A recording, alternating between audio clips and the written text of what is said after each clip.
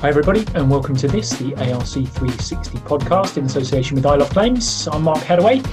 Welcome everybody, thanks for joining us and a huge thank you obviously to our corporate partners and our corporate partners ACES, BMS, CAPS, EMAX, Integral, Enterprise, Rent-A-Car, Nationwide Vehicle Recovery Assistance and S&G Response, and our partners are Green Parts Specialists in DASA and the Innovation Group. So a great session lined up. This is a recording of our webinar which took place on the 24th of June, hottest day of the year so far, so hopefully some people are enjoying it from the comfort of their gardens. We've got a great panellists lined up today. Keith Malik, Senior Director of Global Sales at Sherwin-Williams, Wayne Mason-Drust, Managing Director of Accident Express Group, and Sue White, Managing Director of Action 365 Limited. Enjoy the podcast, plenty of discussions, plenty of insight shared once again, and hope you enjoy it. All right, and we will get ourselves started. So, as always, a huge thank you to our corporate partners and partners for continuing to support ARC 360 and back these webinars. Hopefully it's proved equally successful for those guys as it has for us, so it's great to have them on board. Motor Claims Festival takes place next week. It's a full week of sessions, daytime, and a couple of kind of social elements to the evening. One of which is the Kickabout with Cami on the Monday evening. So a chance to kind of kick back in a very informal fashion and spend some time with industry peers. Sponsored by Carpenters, that one, and it was obviously some great anecdotes all come from Cami. I have no shadow of a doubt that will be a very entertaining session. So the webinar. So again, we set a little disclaimer out to begin with. The views and opinions expressed during the following webinar are those of the individual contributors and do not necessarily reflect the official policy or position of the contributor's employer, organisation, committee, or other group or individual. Please respect any all contributions, and we encourage you to join the conversation via the interactive functions available. Joining us this week then on the panel, we've got Keith Malik, Senior Director, Global Sales, Sherwin-Williams. We've got Wayne Mason-Drust, Managing Director of Accident Express Group. And we've got Sue White, Managing Director of Action 365. So, here we are, everybody. Again, as per usual, we'll have a little introduction from each of the panellists. So if I can come to you first, Sue, if I may. You can. Afternoon, everyone. So my name's Sue White. I'm Managing Director of Action 365, which is part of Freedom Group and has the benefit of its own MGA, which is Pucker, and I look after the end-to-end claims management for Pucker. That was very succinct. I like that. And Keith, over to you. Yeah, hi guys. Everyone knows me pretty much as an industry paint guy, but everything changed for me towards into Sherwin-Williams, and I'm responsible globally for what we call approval-led, which are the OEM insurance and MSO segments around the world. Brilliant. And Wayne, over to yourself. Thank you. Good afternoon to everybody. Yeah, Wayne Mason-Drust, Accident Express. We're a small body shop group. We've got one of our sites is based in Rugby and another site in Birmingham. I started the business up over 22 years ago and choose to predominantly work in the insurance market, working direct with insurance companies on approved repairs. Super. Goodness me, we've got those intros nailed now, haven't we? Fantastic. Right, we'll go back to the screen share. If I could, panellists, is it okay if you mute yourself, just because we've got a little bit of an echo going on? I'll make sure I give you a good heads up in terms of unmuting the microphone when we come to you with questions. So the CAPS data for this week, may have already seen it, went out earlier this week, in fact went out yesterday. So unique claims, claim initiated, seen for the first time, supply chains, transmissions, anything kind of associated with those claims. And so good news is we've seen a 33% increase on unique claims, and supply chain transmissions, up by 20% this week. So just a little bit of clarification around this, and having spoken to Kevin at CAPS, so the sharp increase in claims transmissions, heavily influenced by the southeast and southwest, kind of springing back to life, if you like. And that potentially is a result of some of the larger group body shops opening up their sites down there and absorbing some of the claims that have perhaps been sat idle. So just kind of keeping an eye on that. If it was normalised, i.e. those regions were kind of flattened out across the UK, more likely a 10-15% uplift across the nation, if you like. The supply chain transmissions, God, that's not easy for me to say. That's a charting back to normal. So in terms of the 20% increase is back to normal figure. It's referenced at 31% increase, actual increase in volume numbers as account exchange across the platform. So I hope I've provided some clarity on that. If not, Kev earned your man. As things have evolved over the past few weeks, months now, CAPS has kind of, if you like, in a positive sense, everyone's switched onto technology. So at kind of both ends, from the suppliers, from the insurers, and from the repairers. So what's happening is it's becoming increasingly difficult for CAPS to kind of consolidate the information and provide a relevant reference point. So what's going to happen is they're now going to move across to a monthly formula for us, just so they can smooth out any of those blips as we go. So the data will be far more succinct and far more accurate as time progresses. So again, measurement against the Feb 20 peak, which it's all gauged against. Unique claims up to 92%, supply chain transmissions up to 83%, claims volumes exchanged up by previous week. Again, this is the reference, 33% increase on unique claims, supply chain transmissions up 31%, and claims volumes exchanged since lockdown eased, which was the 18th of May, unique claims up 77% and supply chain transmissions 74%. So all good news for the industry. And then in terms of the heat mapping, again, integral. So this is anything from enterprise customers, i.e. those claims requiring an enterprise rental, which equates to about a third of all claims, plus the addition of enterprises' own claims business data, which handles claims for brokers, etc. Here's the heat map. Again, the different colours obviously represent the volume of claims in those regions, and seen a slight decrease week on week in terms of claims volumes. 46% increase in claims month on month. 8% of business is from the new hotspots, and at the moment it's over 300 postcode areas active. And the new hotspots: Andover, Hatfield, Cambridge, Fife, Berwick-upon-Tweed and Haywards Heath. And there are those postcodes: SP10, AL10, CB24, KY12, TD1, RH16.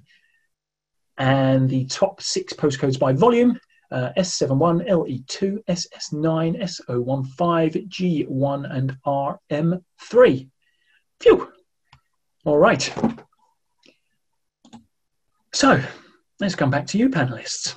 We've run through that. Now remember to unmute yourselves as I come across to you. But I'll come across to you first, Wayne. Body shop point of view.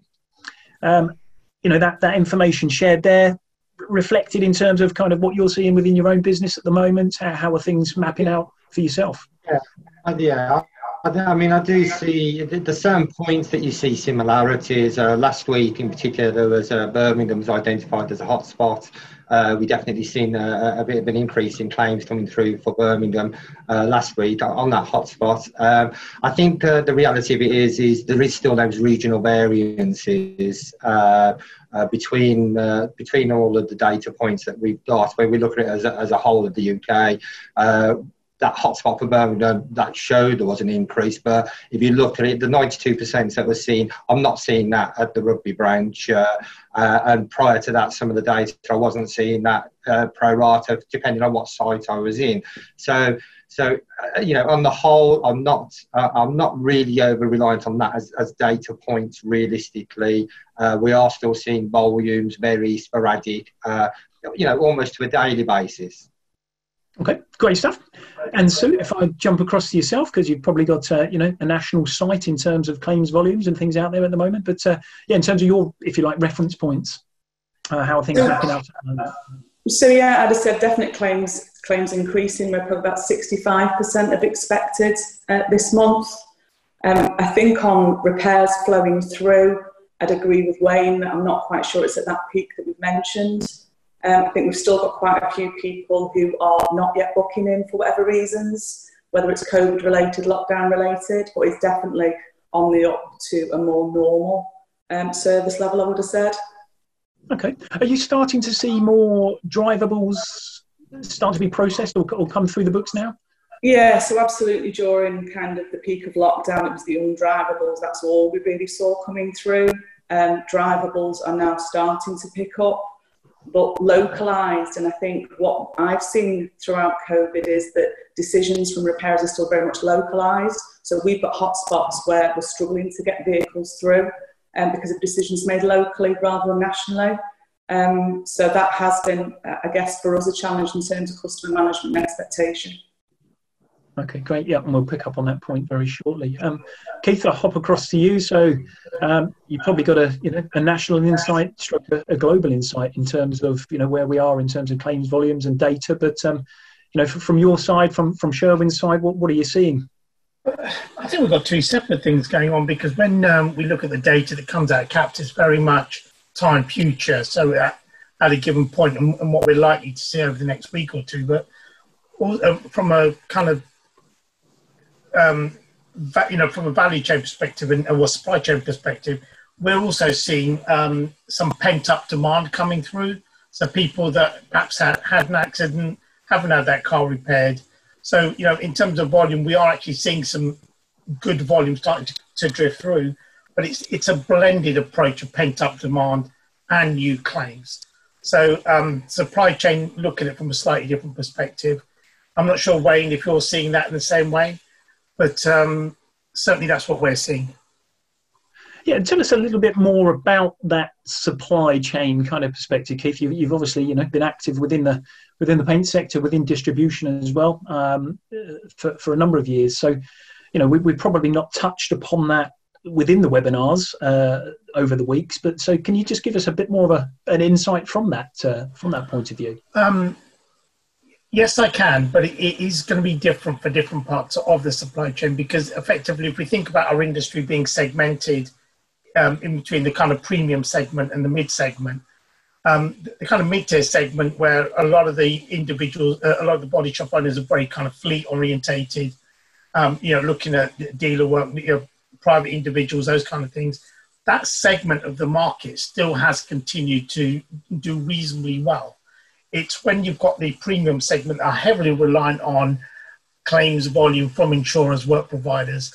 They're the ones that have taken the bigger impact over the last 3 or 4 months. So in terms of, when you look at the market, if we look at it as a whole, the picture gets blurred. But if you look at it segmented into premium and the kind of mid segment, you actually start to see two very different pictures emerging. Okay, fantastic. That's great input there. And Wayne, I'll come back to you. So in terms of, if you like, kind of, business plans, re-emergence, where we are in the market right now, where do you put things from your perspective? Are we where you thought we'd be? Are we way behind the curve, way in front of it? Well, yeah, I mean, it's a little bit strange, a little bit surreal for me, because like you and I had a conversation last September, and I had done a load of analysis on the marketplace, trying to see what 2020 was going to look like, and that was work I was doing last June and July, and I come to realise that claim volumes, in my opinion, was going to drop this year, regardless of COVID. And if you recall, Mark, I told you it was going to drop off around about February time and wasn't going to return until September time. And so I'd already made business plans ready for what I thought was going to occur. Obviously, no one could have planned for COVID or anything like that. But I did, all the data that I was analysing at the time, I did anticipate a 20% drop in claims between February and September of 2020. So that says we obviously prepared ourselves financially for that coming through. When we seen the COVID issues start hitting and the news coming through China in February, and even at the beginning of March, I already started sort of like prompting all of my guys. We were starting to look at layoff or putting people on short time, things like that, just in anticipation of a lockdown. And then when the government came out with the furlough system, obviously the word furlough I've never heard of other than the American term. So starts doing my analytical mind starts looking over that word. Oh, thank God there's no law exists in terms of employment law around the word furlough. So I can see why the government chose that as a word and giving us this flexible approach. So the moment Boris made that announcement of the lockdown, I'd already had weekly meetings with my guys in anticipation. So I told them September, way back at the beginning of March, I said September is the earliest as far as I was concerned, that we was only going to get anywhere back to normality. I'm fortunate that with Accident Express, I like to think we've always had a flexible, agile business in the first place as part of our business planning going forward. So for me, having that furlough system in place now has just reinforced some of the plans that I was putting into place. I'm just going to see the volume steadily increase, bring people back off furlough, and then ultimately at some point, we will get back to the normal numbers as everything settles down and people get used to the day-to-day of running with COVID in society. Okay, great stuff, Wayne. And I'm sure there's many people out there who would want to borrow that crystal ball of yours, because I distinctly remember the conversation we had, and it certainly came from a different source, obviously, in terms of what we discussed, but it's had this a similar impact, if you like, if not greater. So just for people tuning in, I'm just going to launch a poll now. So there's a little bit in terms of timeline focus currently within your business. So that will be live on the screen now. You should be able to see that, so you can cast a vote there. It's all anonymous, so we won't know who's voted for what, but we'll carry on talking. And Sue, if I can come over to yourself, similar question to yourself, really, in terms of re-emergence and how the business is picking up, and kind of what is your sight now of timelines? Is it a day by day still? Is it weekly? Are we now looking a few months ahead? How are you balancing things yourself? I think it's still not got the certainty to be able to go much longer than kind of weekly or monthly, and it is just predictions. Like Wayne said, it's kind of trying to look at what we think is going to happen. And we got quite a lot of intel at the start because of Italy, because they were ahead of us, so we expected that claims drop. It's almost followed that pattern, so I think we've got some insight as to what we can expect to see. It's been interesting to see how, as the claims volume started to grow again, the mix of claims changed, the severity of claims changed. That was quite an interesting outlook as to driver behaviour during lockdown, as lockdowns eased. But we're continuing to kind of forecast that we expect it to start to rise to about 80% over the next couple of months. And then dependent on seasonality, dependent on, I guess, whether there's a further lockdown, will depend whether it gets back to the levels it was before. Yeah. And are you still kind of, gauging off other countries around the world in terms of, where we potentially could be? Autoglass brought some interesting insights to the conversation last week in terms of what Belron are sharing in-house. So just wonder where you're kind of looking. I think not so much now. I think certainly at the start it was very much because we were quite similar in terms of lockdown. There's like a 3-week period, I think it was, in between us and the intel that we had. And it was great because it allowed us to be able to plan for it. I think more now it depends on your mix of business. So whilst that's a generalised, I think we now have to start to look at our own mix of business and how that's behaving, how that we do both private car and commercial vehicle. So again, depending on what happens with lockdown, depends how those drivers will respond and the claims that will come off the back of it. Okay, great stuff. And Keith, I'll come across to you in terms of, again, Sue's obviously referenced Italy there and looking at what's going on around other parts of the world. How does Sherwin, if you like, is anticipating, movements within the market, whether it be the UK and or others? I think it's fair to say that you can look at other geographies and try and get a bit of some guidance in terms of what's coming next. And so I agree with you. I mean, Italy for Europe at least gives us a really good understanding. But even within Italy, it's quite a divided geography. So North Italy, it's still in quite a painful place in comparison to Southern Italy. I mean, if I go back to your question about, immediate horizons, I think, looking at things quarterly, within the supply chain is still the kind of name of the game. And that's pretty much our focus at the moment. And we're just coming to the end of quarter two and, reflecting back on the impact of COVID within our business. So it's all now about planning quarter on quarter and trying to get ourselves back into a position where, we can start anticipating what our customers' demands are going to be like quarter by quarter as we move forward. And I think the big thing that we're looking at is the complexity of decision making that we're facing today, we've never had before. Because we've always looked at historical trading, we've always looked at historical data. And then, you know, when I think about Mason, Wayne Mason's input, you know, we never had to think about when we furloughed staff and brought them on and off. We never had to think about, you know, changing consumer behaviour, because now all of a sudden we're having to think about contactless, you know, vehicle transfers and stuff like that. So our norms have changed, and everything for me is all about trying to identify as early as we can what our new norms are going to be like. Yes, I agree. You know, I mean, we're very fortunate. We've got a great operation in Asia, in China. We have, you know, we're a big presence over there also. So, you know, we have quite some, you know, our field of vision goes back far greater than just what has happened in Italy. But it's fair to say that different markets are reacting differently in different ways, primarily because of culture. You know, health and safety has a different definition in the West as it does in the East. And also, you know, people's work ethic is different. And a lot of other markets didn't have furlough to think about. You know, so people have had to react, and we've seen different markets evolve and deal with the future in different ways. Okay, great stuff, and again, great input there. Just going to share the results from the poll there, so hopefully everyone can see those. 51% looking at 3-month timeline, current focus. Again, we'll kind of do a little bit of second guessing on these results, but Wayne, I'll come to you. Arguably a result of kind of, you know, furlough winding down at that sort of similar time, and having to take on board staff fully.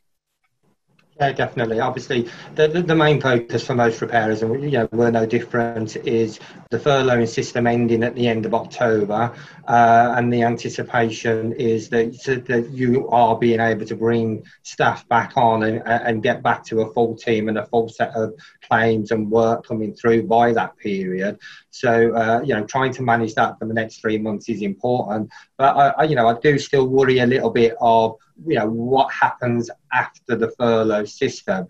One of the things I'm trying to focus a little bit more on recently is human behaviour, not only from my own employees and my workforce, but also just the greater community and people in general. How do I feel that the COVID situation is going to affect that?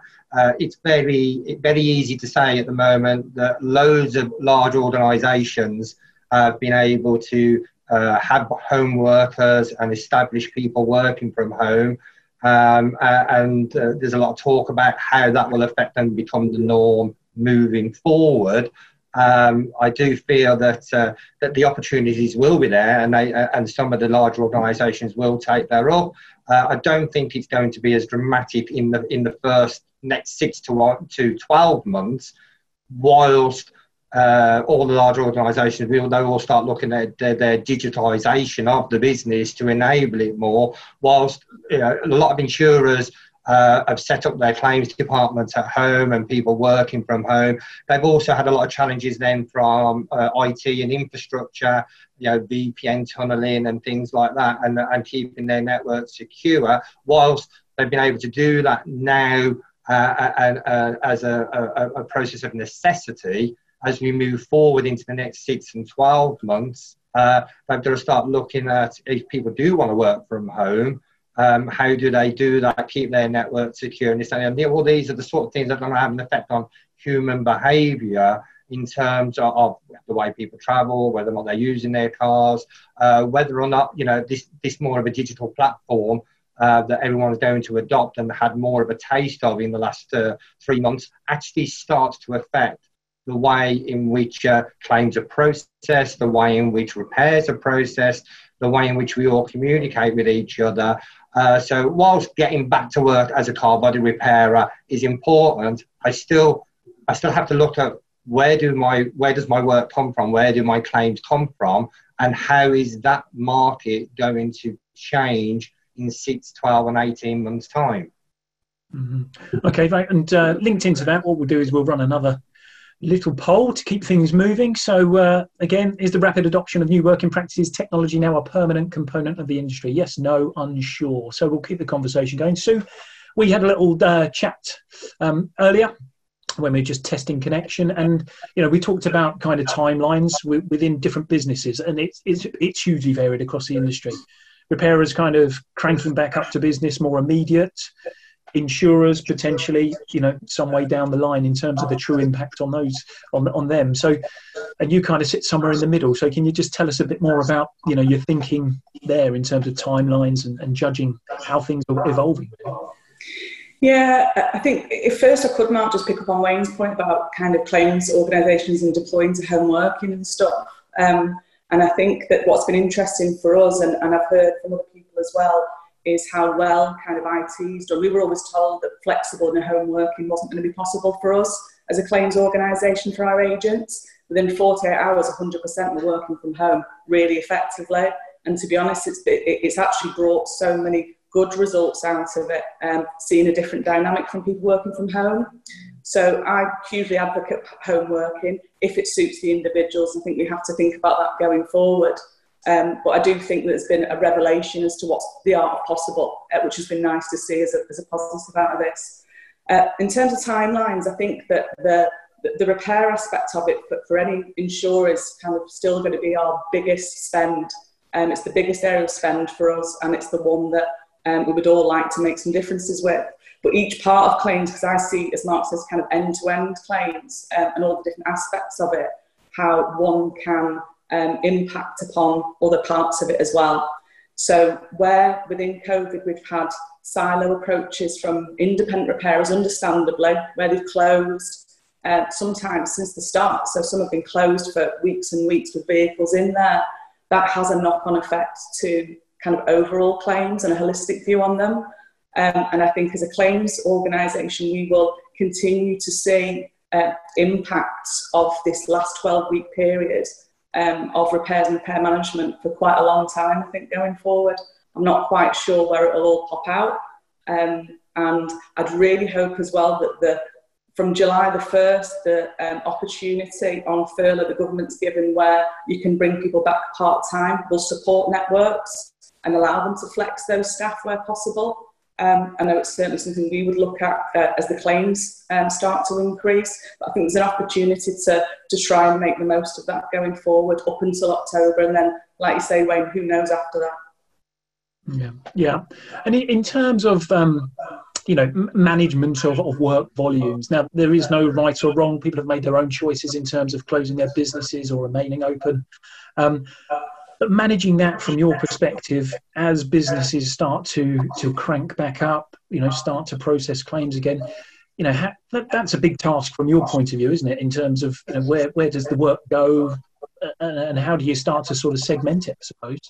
Well, and this is where we have to rely on our supply chain. So I don't manage a network. I rely on others to manage a network, and I think it has so many different challenges. And I think that as it starts to emerge, I think the challenges that we had was lockdown meant we had vehicles that were stripped and sat in a body shop, and then we had no way to contact for X amount of time, not just on our network, but on other networks as well. And I think that was the unknown part of it. I think a collaboration to try and to understand what the rules were was really difficult because everyone had to make their own individual decisions, which I fully support. But it's been interesting to see the challenges that it's then brought from our perspective and from a customer perspective, to tell them that the garage is closed and can't get hold of them. Yeah. Tough challenges there. Now I'll just share the results. 74% are quite confident that new practices technology permanent component of the industry. Keith, what's your kind of take on that from where you sit? Things are going to change within a paint market, within the supply side of things. I think it's really interesting listening to Sue and Wayne, because I totally agree with you, and I see exactly the same things. I'm talking to a lot of industry colleagues, insurers, body shops alike, OEMs, and the biggest thing for me is everyone has historically relied on legacy data. So what did we do this time last year? What did we do last month? And that's given them an ability to forecast what's coming next week or next month, next year.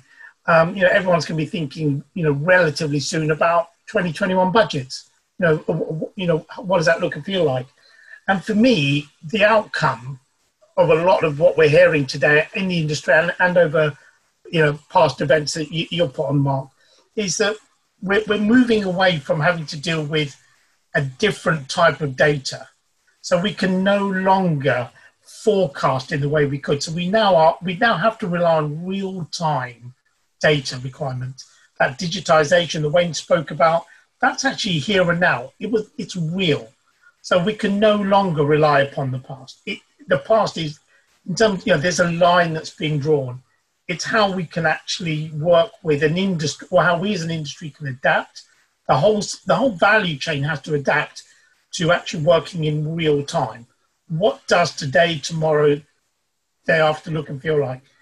And that for me is going to be one of the key learnings. That for me is going to be where our industry is going to head to.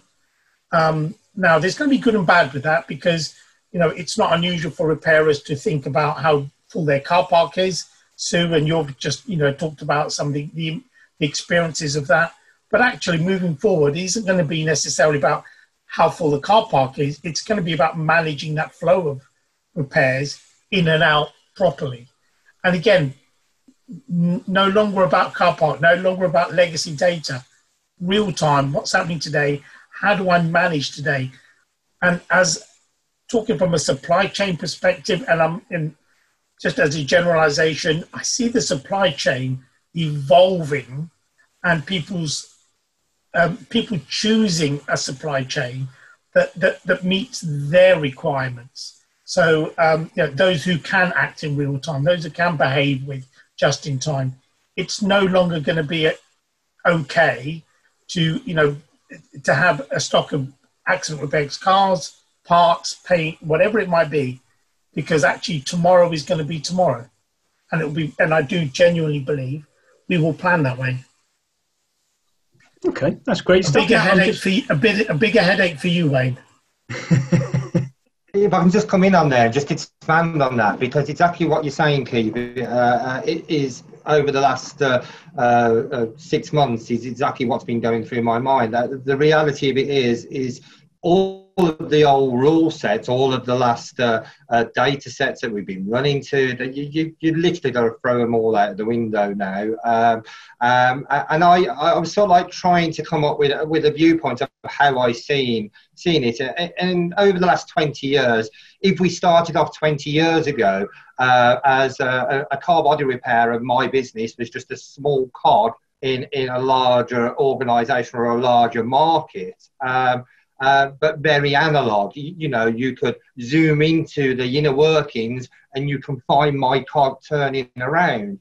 Well, now we're moving to that digitalisation. Effectively, we're nothing more than resistors and capacitors and power regulators inside a microchip. From a digitalisation, it's going to be very, very hard to identify my part in that supply chain, other than the fact that the whole process is very fluid, it's very digital, lots of noughts and ones crossing over, and we all play our part, and that's how I see it. So from that perspective, I now see that for a repairer moving forward, what I actually need is I need a very agile business process. I need a business that can flex up and flex down. I've been fortunate. Accident Express, when I wrote my business plan years ago, I've gone through 2 recessions in the time that I've been open. Now, those 2 recessions taught me lessons on some of the expectations of human behaviour and this, that, and the other. So I realised quite early on that I need a business model that effectively can run at 70% capacity, but could possibly flex to 120% capacity, giving me a 50% leeway either way. So that's something that I built into the business as the years went on and on and on, to building this unknown. Actually, now that this COVID event has happened, I am very confident with the business model that I've now got, because it's that agility that I built into the business is enabling me to work through it with relatively not too much stress in the great scheme of things. Don't get me wrong, the government furloughing system has helped greatly. The grants have helped greatly, but nevertheless, traditionally, if you are a volume repairer for an insurance company, it's very much you set out the stall of all of your systems, all of your processes, and providing you hit this number, you will hit this amount of money at the end of it. I'm struggling to see how you can consistently predict the volumes that you're going to have coming through week on week, and especially if we have a second spike, if things alter in December, things alter in January, February, no furlough system is available, then you haven't got that available to you. How flexible is your business model going to be able to overcome that? So agree with Keith's points. You know, the old data set is out the window, and you need to build such a level of flexibility now within your business, and almost a business continuity plan, not for disasters anymore, but a business continuity plan to enable localized lockdowns, to enable fluctuations in claims, to enable fluctuations in human behavior. You know, so business continuity now forms part of your day-to-day business activities and planning the business.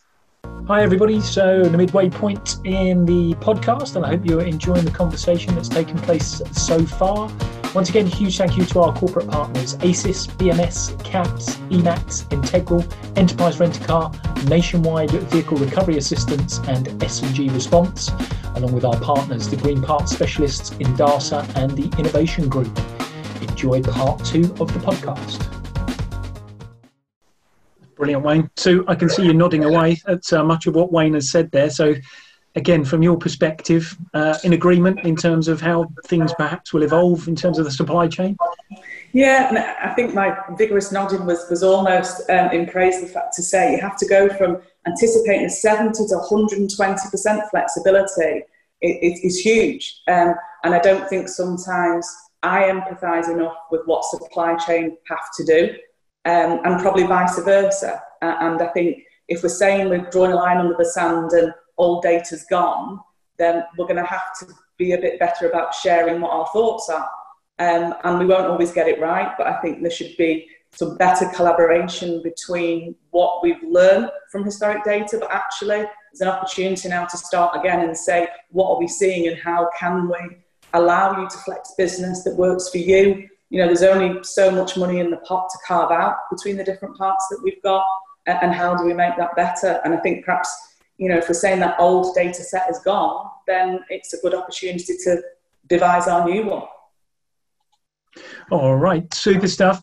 Just going to run the next poll, just having a look at disruption. Disruption might not be the right word, but we'll launch it. So evolution, if you like. Again, just having a look, where do you think the industry is most likely to experience major disruption? It won't. Repairers, supply chain, claims outsourcing management, or insurance. We'll let that one run. And Keith, I'll come across to you if I may. So, you know, we've obviously touched upon the various points, but, you know, 3 very, very different businesses that we've got involved in the conversation today. You know, what's it taught you from the inside about the business, and also probably from an industry perspective? You know what? I love this question, and I took the opportunity to give it some real thought. And one of the big things that I got reminded about was the value of relationships, because, you know, whether you're a body shop, part of the supply chain, you know, part supply, paint supplier, so, you know, your role, wherever you are, the thing that has made the difference over the last 2 or 3 months is where you actually do have a valued relationship. Because when you can just pick up the phone and actually say, you know what, that repairer will get that car out for you, or that part supplier will find you that part to get that NHS worker, you know, mobile, or that paint supplier who remained open. You know, their offices, you know, their distribution centres stayed open to make sure you could get get that toner that you needed just in time. That for me has been the biggest learning, because the amount of phone calls that I've taken over the last 3 months of people who are going, hey Keith, just want to run this by you, or hey Keith, what do you think about this? And it's been great. The relationship building piece just reminded me of our future industry cannot be transactional based. It cannot just be about, hey, guess what? I'm buying this, you deliver that. COVID and that need for flexibility that Wayne and Sue spoke about, that need for understanding flexibility can only be driven out of good relationships. It cannot be driven out of a transactional relationship. So, I've many times, and I see it on LinkedIn, I see it on various different social media posts, people talk about trust. And actually, you know what?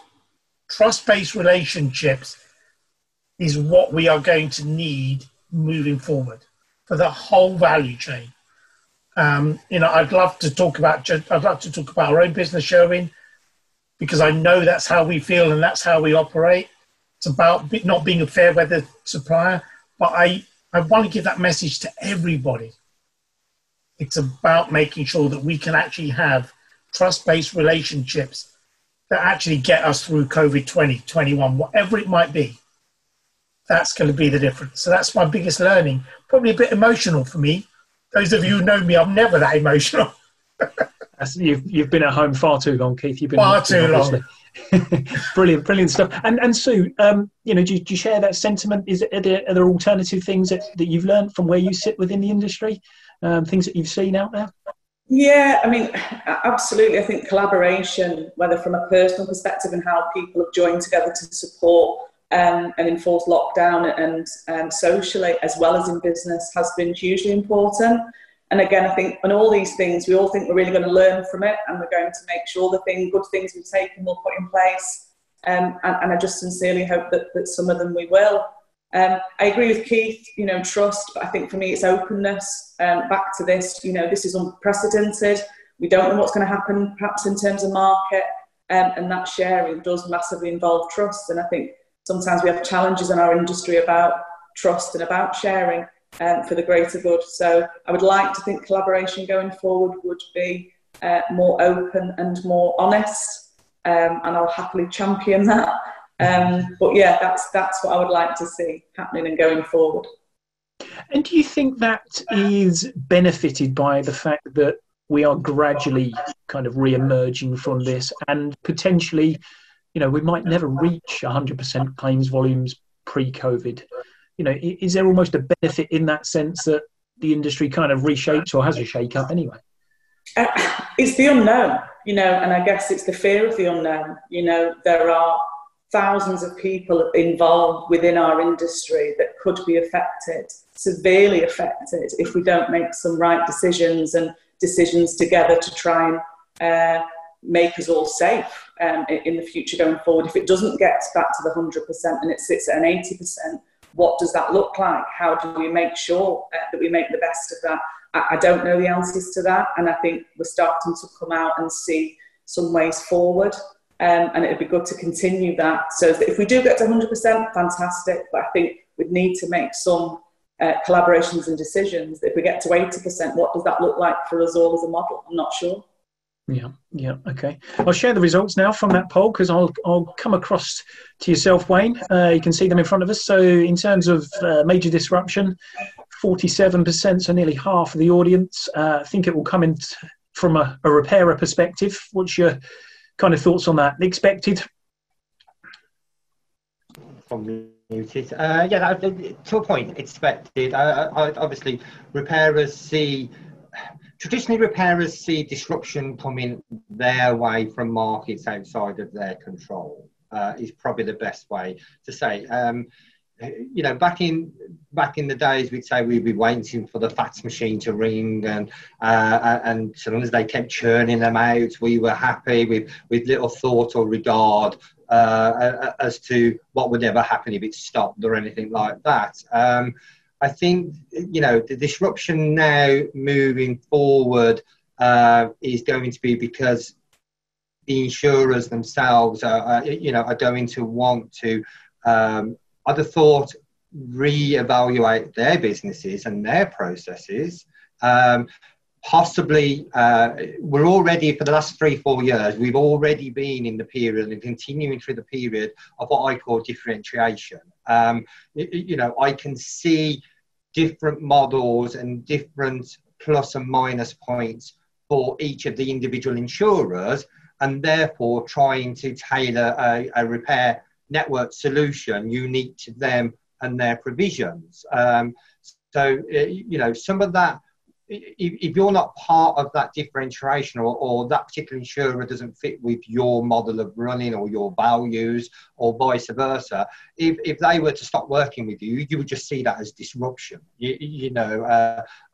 My market's been disrupted from outside my control. I actually believe that repairers themselves have an opportunity now moving forward to start being the disruptors, to actually start being the ones which are offering different levels of service, we're offering different methods of repair, and potentially, if that was presented to insurance companies, whether it be on a group basis, whether it be on a one-to-one basis or a regional basis or whatever it is, I think insurers will be more inclined to want to listen now, because it's quite obvious that the volume and the one-size-all and the capture of everything, that is now going to die out as the years go by, in my opinion. So disruption coming from above, but realistically, I think it's up to repairers to start looking at how they can be a little bit more disruptive from a service offering.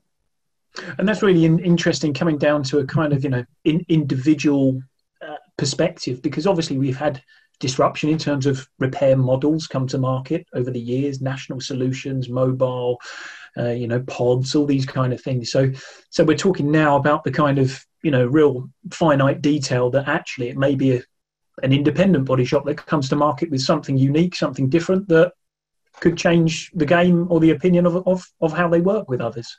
Is that fair to say, Wayne? No, definitely. I think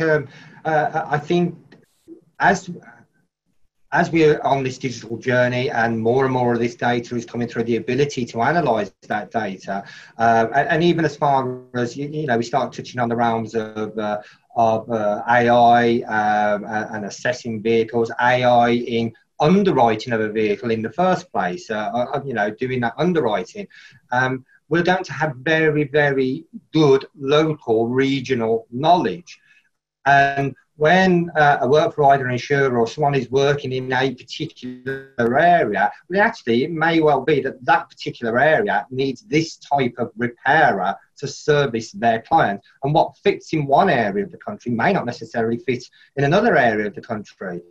So when you talk about expanding the car body repair business, it starts to get a little bit more difficult to a sense, because what works in South Devon may not work in North Manchester, but you're a repair group trying to have the same systems and processes across your entire organisation. I think we're going to start getting to them levels of differentiation and them levels of disruption, more of a regional basis. I can see that happening. Okay, really interesting stuff there. Really interesting stuff. Wayne, Keith, come back to you. 33%, I think, was the number in terms of anticipated disruption from a supply chain perspective. And I've just seen a comment come up there in terms of a note about Brexit. We've almost forgotten about Brexit. What was Brexit? Any comments there in terms of how, again, aligning perhaps with what Wayne said, are things to become far more bespoke? Is a blanket approach still the way to go, or is it really going to, drill down into the finite detail? Mark, I'm happy to jump in. I think Marco's right. It's a good question. Have we forgotten about Brexit? No, we haven't. As a supply chain, Brexit actually helped us prepare for COVID, but we didn't know COVID was coming. The reality was, the supply chain, all the enlightened supply chain had to really focus on what was disruption going to look like for them. And where they had plans, which were Brexit plans, a lot of it was that plan was taken back out the drawer. Brexit was cut and paste, and COVID was put back in there. So in many respects, the supply chain actually benefited from Brexit. Moving forward, the disruption element that we're dealing with today is the same disruption that is going to help us manage our way through Brexit, because that hasn't changed. And the truth of the matter is we were expecting this to come. So the anticipation was there. We just didn't realise it was going to end up being called COVID. So now this is the way that, so the supply chain are going to have to continue to manage over the next 12 or 18 months. And a lot of that is about making sure that we as a business, Sherwin-Williams in particular, that we anticipate customers' needs. We anticipate making sure that, we've got the right stock in the right places at the right time. And I think it's fair to say that all of the supply chain are having to make those very same decisions. COVID, as I say, COVID for us is not, it hasn't disappeared. It just accelerated a process that we knew was coming. Yep. Yeah, and I think we talked about that whole acceleration element over the past few weeks, really. It's, it's one of those things that us ourselves, 12 months, 18 months down the line, would we be looking at entertaining broadcasting webinars? Well, what do you know, within 2 days, we were. So absolutely. And Sue, I'll come back to you. Wayne mentioned it earlier, but the lines, I suppose, in the supply chain are now a bit blurred. It's just a continuous, or it's a continuum, if you like.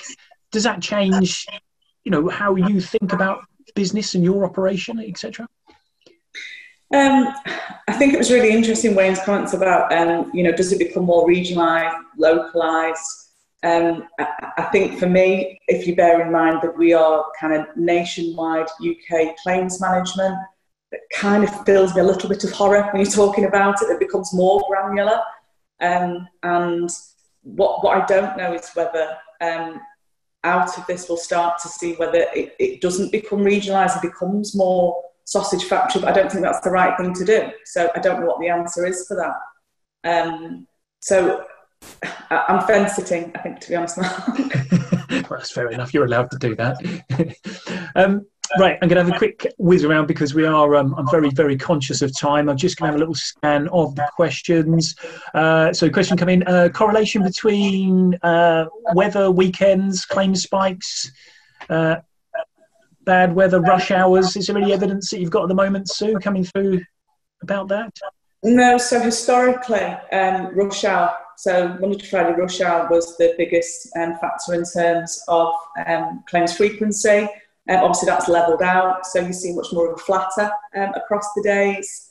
Seasonality, well, we've had some lovely weather, which means that we haven't had that seasonal kind of blast that can sometimes influence the frequency. And again, to kind of driver behaviour and stuff, at the start we had, at lockdown point, just coming out of lockdown, an awful lot of where, there were cyclists that were becoming more prevalent. I think we all saw that in our own homes and towns and villages. So the mix of claims is definitely mixed, but it's a much flatter frequency that we're seeing at the moment on claims overall. Okay, great stuff. Wayne, just to hop across to you on that one. Is there anything, particular damage, types of damage that you're seeing that are coming through? We've obviously talked about, the more non-drivables obviously being processed during the lockdown and things. Are you now starting to see, and Sue touched on it earlier, drivables coming in into the system? Definitely. Let's say we stayed open throughout, so I immediately put in a skeleton team in order to service. I did an analysis of both sites. We had actually got quite a few key workers vehicles in, doctors, nurses, and that sort of repairs already on site when the lockdown was announced. So I knew I had to definitely service that, and then moving forward, so working all the way throughout the COVID period in a skeleton form, we did see, largely non-drivable vehicles. That's the whole purpose of why we was open, was to service those in greatest need. If we had drivable cars come through, then we would obviously call the customers and analyse the requirements and so on and so forth. But most customers actually just wanted to report it. They didn't want it acting on until things had altered or things had changed. So now we are booking in, and we have been working on more of those drivable vehicles, although we were probably instructed with them during more of the lockdown process. I think now moving forward, a lot of the claims, while the claim volumes are low, the mix is now returning in the terms of the drivable and non-drivable in that sense. I do think that we could end up with Mondays. This weekend is going to be the most interesting, I think, because it's more conscious now that the lockdown measures have been eased, and there is more a chance of people making a beeline for their cars on Saturday and Sunday, and going off more on those journeys to, to a social event, or to go to the seaside, or go to a beauty spot of some description. So there will be more increased traffic, I'm certain of, during the weekends, which could then mean that Monday is the new claim hotspot in terms of notifications coming through. And same again, I was talking about this last night with the family.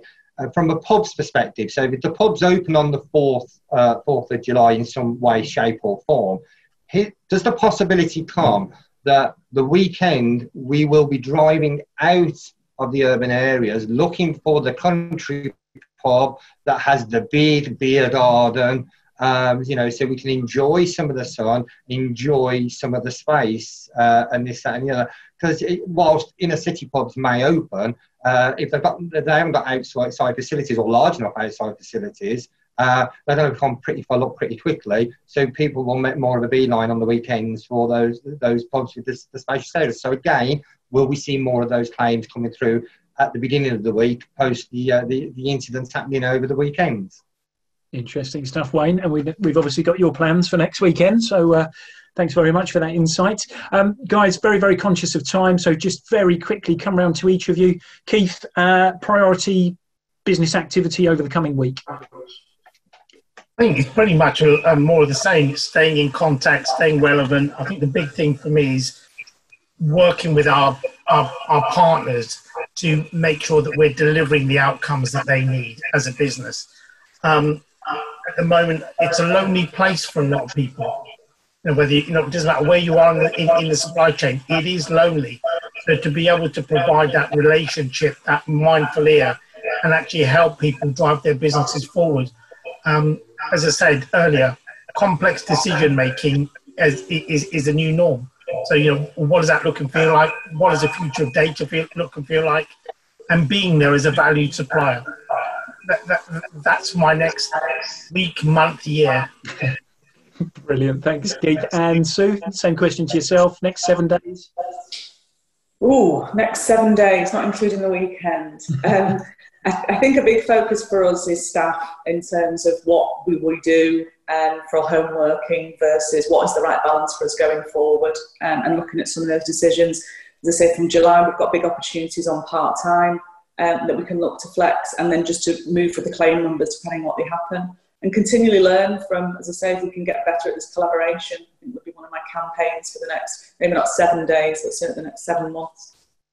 Brilliant, thanks, Sue. And same question to yourself, Wayne. The coming week, where's Accident Express looking?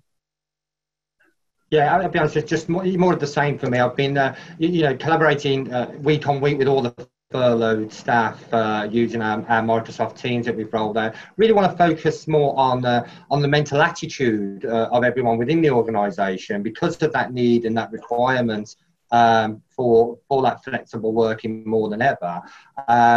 So a lot of next week is still based around that and getting people ready to come back, whether it be on a part-time basis because of the furlough system and that opportunity that presents, and just getting the staff mentally ready for that as well.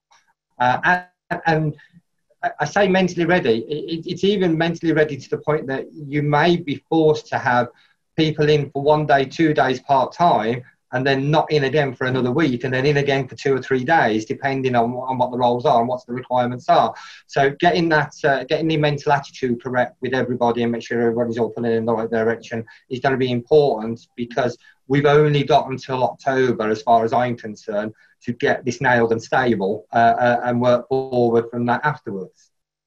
Okay, fantastic stuff. Right, great way to round up the conversation, and a little bit of a break from the norm next week in terms of Wednesdays. So we've got the Great British Motor Claims Survey next Wednesday. So join us on there. Polls, anonymous feedback, lots of questions. So we've got about 25 questions being posed. We'll ask for some feedback. From that, whoever participates will have first sight of the results, obviously completely across the industry. We'll also produce a report from it, which will be sent to anyone who participates by the Friday or on the Friday. So you can have a good insight in terms of what everyone's thinking. It's a bit of a sentiment survey in terms of where everyone's thoughts are at currently within the industry. Huge thank you. Obviously, to our corporate partners and partners once again for everything that they do for us and for supporting us. Motor Claims Festival is next week, so all the sessions are now on the ILC website, so please come and secure your place there. It's going to be a great week of lots of interaction, lots of sessions taking place. Sue, Keith and Wayne, thank you very much indeed for your time today. Really appreciate it. Again, more fascinating insights into the industry, so please keep everyone connected, and we hope to catch up with you again soon. All right, everybody. Thank you very much. Have a great week, everybody. Mark. Thank you for the opportunity. And so there you have it, another enthralling instalment, I hope you'll agree, of the ARC 360 webinars and podcast. Some great insights shared from Keith, Wayne and Sue, and it's great to receive those insights from the different perspectives on the sector. Once again, huge thank you to our corporate partners, ASIS, BMS, CAPS, EMAX, Integral, Enterprise, Nationwide Vehicle Recovery Assistance, S&G Response, and our partners, the Green Park Specialists in DARSA and the Innovation Group. Look forward to catching up with you all soon. We've got a week off next week, if you like, with our Motor Festival Motor Claims Survey. So we'll catch up with you all again shortly. Take care, everybody.